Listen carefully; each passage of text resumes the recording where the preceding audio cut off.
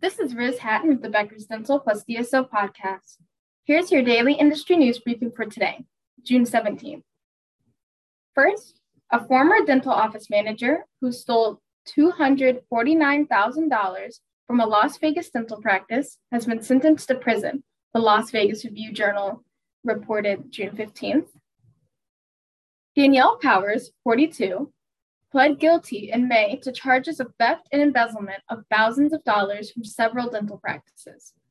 As part of her plea deal, Ms. Powers only pleaded guilty to charges from one dental practice, while charges related to the other dental practices were dropped. A judge sentenced her June 14th to 3 to 8 years in prison. She was also ordered to pay $249,216 in restitution. Second, the Illinois State Dental Society is warning of an ongoing phone scam targeting dental practices.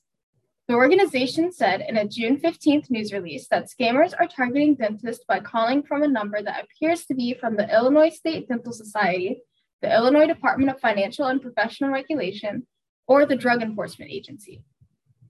The phone calls may come from live people, robocalls, or text messages in an attempt to gain money or personal information. Dentists may be presented with information that seems accurate, such as dental license numbers.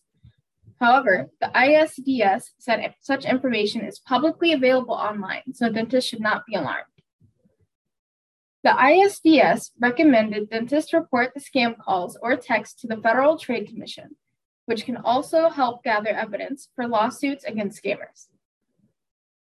If you would like the latest dental and healthcare industry news delivered to your inbox every afternoon, subscribe to the Becker's Dental plus DSO Review e-newsletter through our website at www.beckersdental.com.